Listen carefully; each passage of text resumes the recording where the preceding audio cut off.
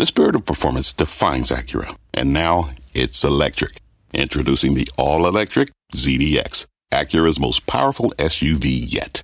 While what powers their cars may change, the energy that makes Acura never will.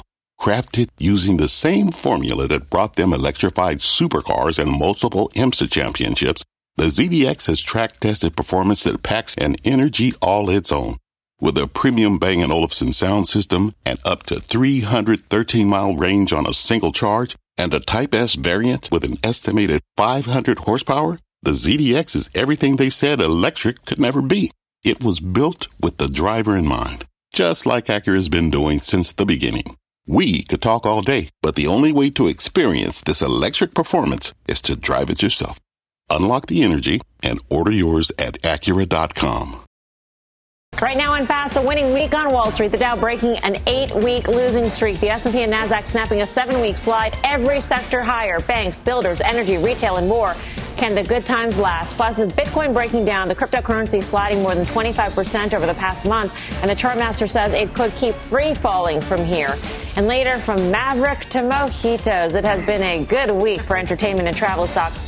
Can you still jump in, or are these names entering the danger zone? And I finally know what that refers to because I watched it. I'm Melissa Lee. This is Fast Money live from the Nasdaq market site in the heart of Times Square. On the desk tonight, Tim Seymour, Steve Grasso, Bonawyn Eison, and Brian Kelly will join us in just moments. We start off with that week-long rally on Wall Street. The S&P surging 6.6% since Monday, ending a 7-week losing streak, putting in its best 5 days since November 2020. It is now up a whopping 9% since last Friday's lows. The Dow and Nasdaq also posting strong gains. And take a look at some of the individual stocks posting huge jumps this week. Dollar Tree up nearly 30%, Diamondback Energy, Deere, Tesla, JP Morgan, just some of the names seeing double-digit gains. The strength coming across every sector as we started to see signs maybe that inflation has peaked. So as we head into this holiday weekend, can we expect this momentum to continue? Do you feel better about the markets, Tim? It's hard not to feel better, Mel, after a 9.14% move from the intraday lows last Friday, or 340 S&P points. But what should investors and market participants feel better about? First of all, just that much more clarity out of the Fed. We got Fed minutes. We know the Fed is probably looking to potentially move faster than slower. But you have a dynamic here where I also think when you added in the inflation data of this morning, you noted the PCE, which is a very important and widely followed indicator for the Fed in terms of inflation. 4.9% is doing some easing. The dollar has also come back, which is at least a sign, I think, of less run to safe haven dynamics. We got more data from retail companies and consumer companies in real time. So we got the Q1 numbers, but we also heard a little bit about April and even some that gave you something into May that actually said things are very strong. And even the ones that are more exposed to the lower end consumer, so the dollar gens, when we thought, OK, well, higher end luxury continues to actually be in a pretty good sweet spot. What about the lower economy? And in fact, no,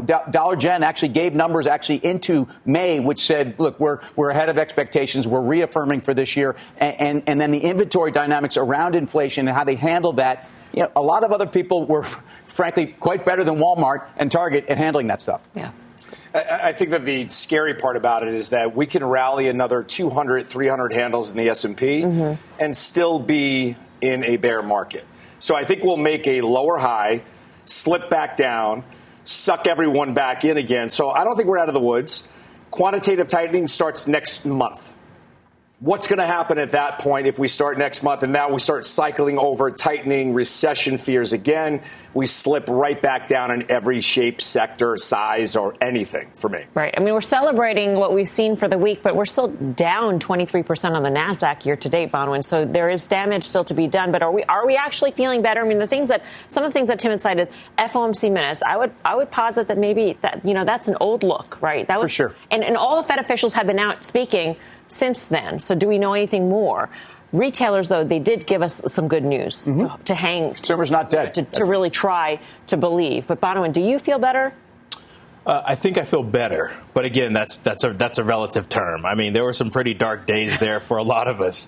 I think as we've watched, 6, 7, 8 weeks of continual downward pressure. And so when I look at a market like this, it's the extremes that concern me. So we've had the best week since 2020 after having the worst streak in a decade, after having the greatest bull market in the past decade, after having oil price at the highest level and inflation at the highest level in several decades. It's all of those conflicting messages that make it very hard for me to take one data point and try to extrapolate that out to a trend. And if there's one thing that I think the Fed has told us, even if it's going to be at the detriment of moving too slow, they will be methodical and data dependent. They were slow, methodical, data dependent when it came to seeing inflation and taking moves to combat that. I expect that they will be very deliberate and data dependent when it comes to changing course. And so one PCE reading, which is marginally lower, to me, is not enough for me to get excited about the Fed pivoting from what they're going to do, for QT to stop or abate, or for rates to not continuing to be ratcheted up by 50 basis points. So, I think it's a pause. I think it's natural. Technically, there were instances where we were oversold, but I have a lot of reason to think that this is more of a head fake and that this will not push the Fed to move in any other direction than what they've told us they intend to do. Brian Kelly, were you doing any buying this week with the masses? I was not doing any buying at all. I tend to agree with what Bonner was just saying. I mean, we have one data point that maybe was a little better. If I want to kind of find the positive theme here, we have bottomed for the time being on some relatively bad news over the week. News didn't really get too much better, at least on the macro front. Today, even though real spending was good by the consumer, saying, hey, the consumer's still good, in some ways, paradoxically, that's negative because the Fed doesn't want that. The Fed wants demand destruction. They want the consumer not to spend. So to me, I just think, bear market rally, here you go. I can't say that we're in a brand new trend again. I get it, because it almost would have been better if every retail came out and had similar quarters to Walmart and Target, and we did think that the consumer was really pulling back. That perversely probably would have been better news for the market, because good news is bad. Good news is bad news. What the Fed is doing is working. Well, and look, the Fed wants to work on the stock market and they want to work on the housing market, and they've done a pretty good job. But you're not going to derail a consumer. And we talked about this last night. Steve Leisman came down. We talked about real wages relative to where inflation is. How much has been eroded in terms of spending power. We all agree that gas prices are going to be and have already been a major erosion of that spending power. But again, I get back to some of the anecdotal that we've had, and I'm looking at restaurant sales up 22%. If you look across quick serve relative to the same place in 2019. So as we look, again, off of normalized comps and look at things in a real context, Ulta talked about where some of their dynamics in terms of getting back to work and whether it's makeup or it's places that people are actually getting back at it. Those comps are actually quite good. I have a question. You're allowed. You don't have to raise your hand, Mel, but thank you. I know. I'm used to that, being in school and enjoying school so much. My question, though, is that the Fed wants them to slow down. Right. The Fed wants the economy to slow. She's pointing at me, too. So, wow, sorry, I don't mean No. That's very impolite. You're allowed to do that, too. So why are these good things, Tim? I mean, I understand that they are good things, but the Fed wants a slowdown in the economy. So how do you get that? You have to do something until it breaks. I don't want to say it breaks, but it slows down, and we haven't seen evidence of that yet. We don't want it to break overnight. We know that the Fed has to go another 150 basis points, and we still don't really know because they don't know what the real neutral rate is. And we know that they probably have to do something beyond that. But for a Fed that has been very concerned with equity markets over the years, overly concerned, and the Fed put that's been alive and well, I don't think that they're going to be. Therefore, they have a job to do. We all want the Fed to actually do what they can to begin to take a bite out of inflation. The fact that the consumer isn't rolling over in a month is fine. By the way, retail investors, I was looking just also some data as it relates to the markets, because everyone's thought, hey, it's been so negative. What happens to that passive money? We had almost $80 billion in retail flows in the last 3 months, which were just below the flows of the 3-month previous period when markets didn't seem to be anywhere near as dire. In other words, the retail investor, the passive investor, that money has not necessarily been running for the hills yet. That actually might be negative news. But again. Yeah, but why isn't it enough to know that demand destruction, if they're trying to push towards a recession, why isn't that enough for all of us to know that the market is not going to greet that with open arms? Or do you think the market's looking through that? I don't. Well, I think the market thinks that the Fed's probably going to take the foot off the pedal. That's what this week felt like. Exactly. And the bond market told you that, I think, especially if you look at the long end. But the 2 year started to give some ground. In fact, the curve actually. But one last thing. But to do that before QT even starts, that's a little presumptuous to start thinking to look through the Fed. You can't. And think exactly. Yeah, exactly. No. Another name that had a strong week, Microsoft. The shares 8% gain this week, their best since November of 2020. And the Chartmaster says there are more gains to come. So let's bring in Carter Worth of Worth Charting. Carter, what are you looking at? It was a big week for Microsoft and, of course, for the market. I've got one Microsoft chart, and it's a relative chart. Let's look at it. So a ratio chart is simply one thing divided by another, and this chart is Microsoft divided by the S&P. And what it means, essentially, if the line is going up, Microsoft is outperforming. If it's going down, it's underperforming. But here's the thing. As it stands, every single time Microsoft's relative line has dipped to the trend line, it has bounced. You see the arrows drawn? And so what we know is its relative performance peaked on December 1st, and 6 months later, to where we are now, Microsoft has underperformed the S&P by 1,000 basis points. That's a pretty wide spread for it, and the thinking is you buy for a bounce. Big name at a big juncture. But, of course, the news for the week is crypto. Everything was up, but the most speculative thing of all was not. So Ethereum and Bitcoin, that is a very straightforward comparative chart. You see two colors, orange and blue. That's 6 months. Look at the 12-month comparative chart. They are the same thing. Look at the 5-year comparative chart. They are the same thing. And so key, we had biotech bouncing this week and ARK bouncing and China shares bouncing, but not Bitcoin and Ethereum. Let's look at the two charts on their own. The first is the absolute chart of Bitcoin. You see the authority of the 30,000 level and unable to bounce 1 week, 2 weeks, and now starting to undercut. A break is underway. You can go as low as the imagination will allow. And Ethereum, final chart, it's the same thing. Well-defined lows at a common level, hovering ominously, and now starting to break below those lows. Carter, thank you. We'll see you in a few on Options Action. And don't miss the CNBC special Crypto Night in America. That's tonight, 6 p.m. Eastern Time. BK, not long ago, Bitcoin is very correlated to the NASDAQ. And here we are. Great week for the NASDAQ. Terrible for Bitcoin.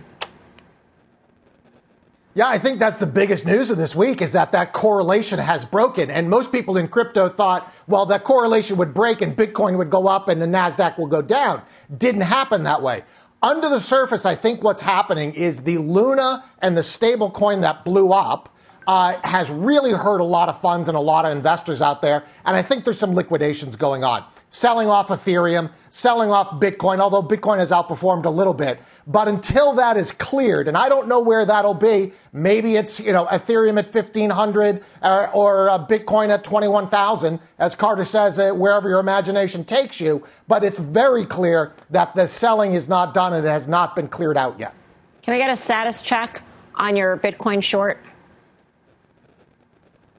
Still short, and short Ethereum as well. But, I covered some in the mid, I think around 26,000 on that dip, put them out again at around 29.5 or so. And so I'll trade around it. In the long run, I still think Bitcoin is probably one of the best investments out there. But in the short term, we've got to get through this kind of market turmoil.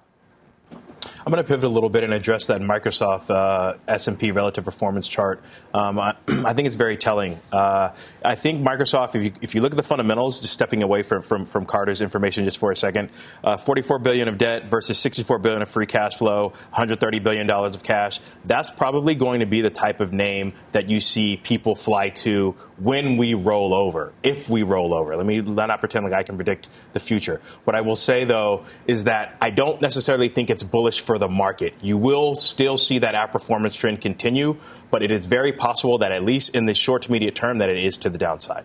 Coming up, it's been a good week for U.S. stocks, but are there other regions with even more potential? The region that is outperforming the S&P 500 by 8% this month. And travel and entertainment stocks bouncing as the holiday mad dash begins. A look at whether they can hold on to gains. More Fast Money straight ahead.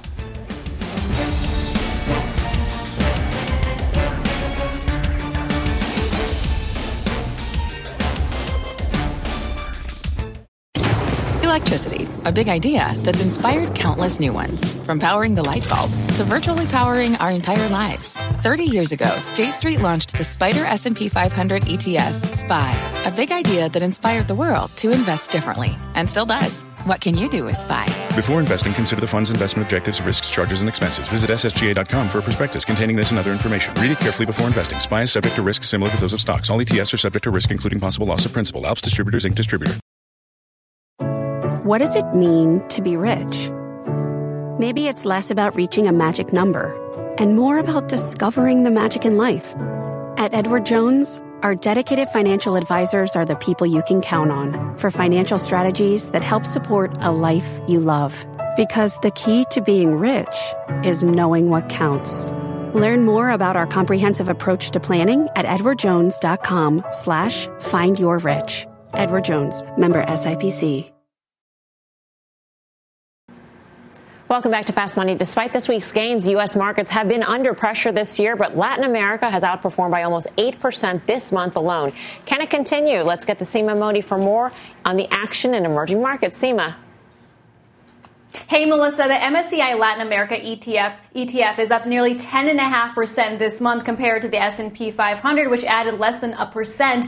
The standout market is really Brazil, with the iShares ETF posting its best week in 9. Remains one of the few markets trading higher on the year. BTG Pactual, a hedge fund which manages $3 billion in Latin American equities, remains bullish. Portfolio manager Will Lander says it's a great play on higher commodity prices. Inflation has peaked there, with interest rates climbing from 2 to 12.75%, and says the recent sell-off has brought valuations down in Brazil, now trading at 8 times forward-looking earnings. Strategists, those surveyed by Reuters, are less positive, citing the upcoming presidential election that could result in near-term volatility. They see more upside in markets like Mexico.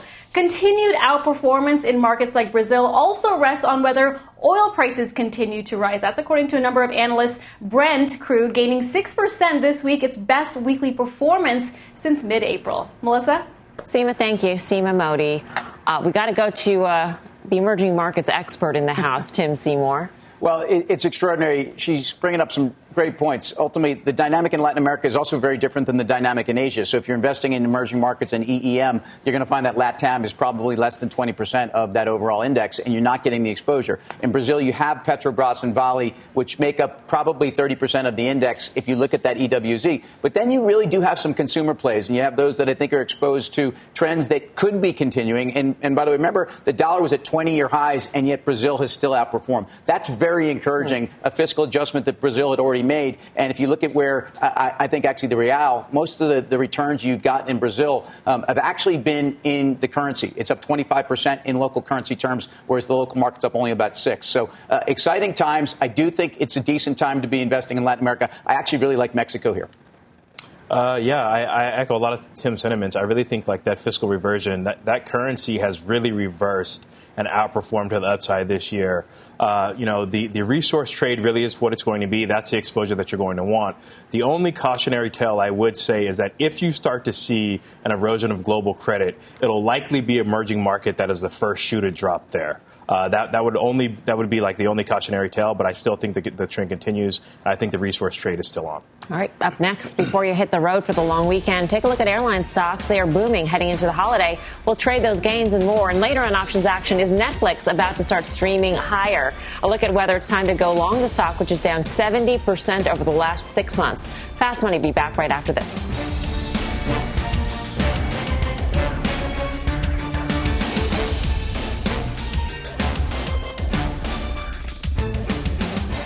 At the UPS Store, we know things can get busy this upcoming holiday. You can count on us to be open and ready to help with any packing and shipping or anything else you might need. Is there anything you can't do? Actually, I don't have a good singing voice. The UPS...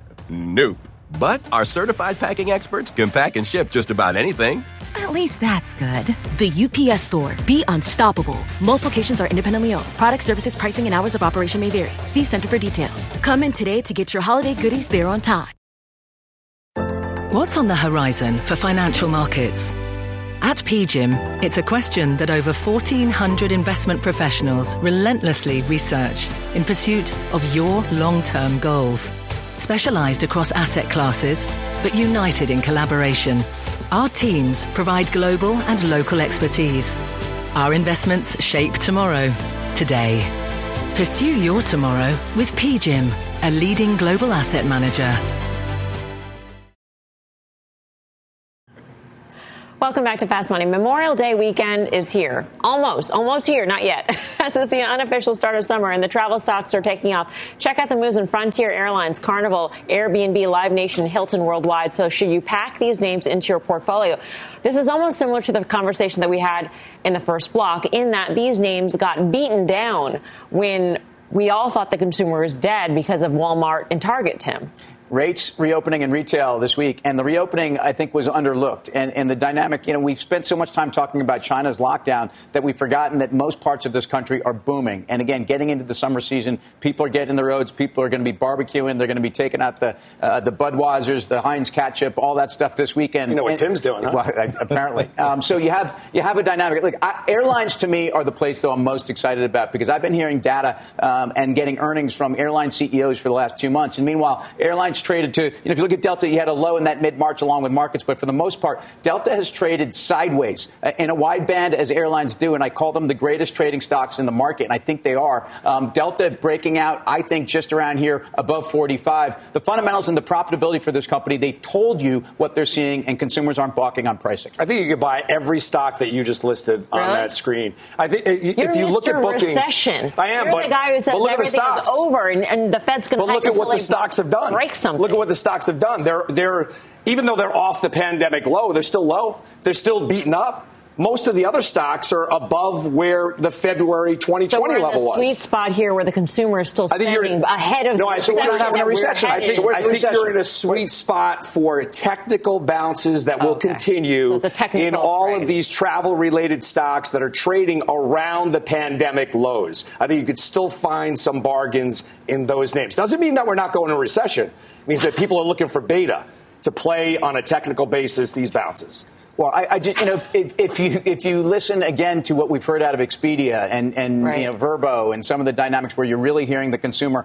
what are we calling this? The revenge vacation that's going on? Spending, yeah. Well, revenge spending. But people haven't taken a vacation, though. Think about that. People haven't taken a vacation in years. So when they're tapped out on clothes, they're tapped out on sweaters, on ties. Just look at Tim. You're clearly not. There you go. They're tapped out on all apparel, but they want experiential vacations still. You got to be ready to, speaking of experiential, you got to be ready to experience some nausea, because I looked at Carnival Cruise Lines last week and had a day it was down 12 or 13%. I mean, for me, it's Expedia. It's 2 times price of sales. I get it. It's still expensive, but it doesn't have all the other exposures of the commodity complex that's kind of roaring right now, and it still gives you the exposure to ability to get to travel. I hear the predictions of the consumer wanting to revenge travel, so booking lavish vacations, as BK is inclined to do. As he does. And spending your wallet in that way. But these vacations do cost more. I mean, airfares are going up. Hotel stays are going up. The cost to get there by car is going up because of gasoline. That tells me that they might not spend in other parts of the pocketbook on other things like clothing and goods, basically, Brian. Yeah, I mean, so this is the risk, is you kind of have a rotation of the consumer's pocketbook. And, some of us still have to fly coach, unlike Grasso, who flies by himself, from what I understand. But some of us still fly just coach, other people, BK. And just here's 7 the thing, other people. Yeah, exactly.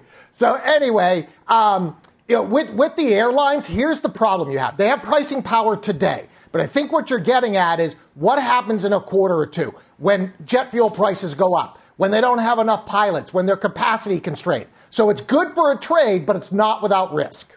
All right. Time for our final trade on the Friday before already? Memorial Day. The show goes like this. All right. Brian Kelly, what do you say? Oh, for me, it's a Memorial Day special. CPB, Campbell Pork and Beans. Tim. Where you always have some risk are emerging markets, but we're talking about Latin America. So let's talk about Mexico. EWW, the ETF for Mexico, is something that I think you actually have pretty good dynamics with. It's Cemex, Walmart, Walmex, and I think the consumer, but the oil economy of Mexico, something that's in your favor here. Bonawyn. Pfizer, 7.5 times. It's one of the cheapest in that space. Steve Grassa. So other than feeling bullish on all travel-related stocks, hotels, airlines, cruise lines, despite an abyss that's going to happen in the marketplace, if that abyss happens, if the market sells off again, utilities are going to be a place where the investor runs to. XLU. Every single airline you buy. And you yes, look at the charts. All right, that does it for us here on Fast Money. Do not go anywhere. Very special pre-Memorial Day weekend options action is up next.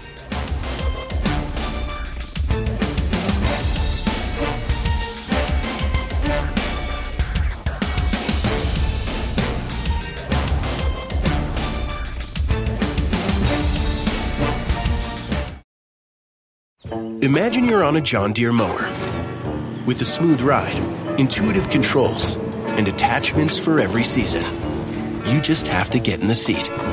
Learn more at johndeere.com/get-in-the-seat or visit a dealer near you.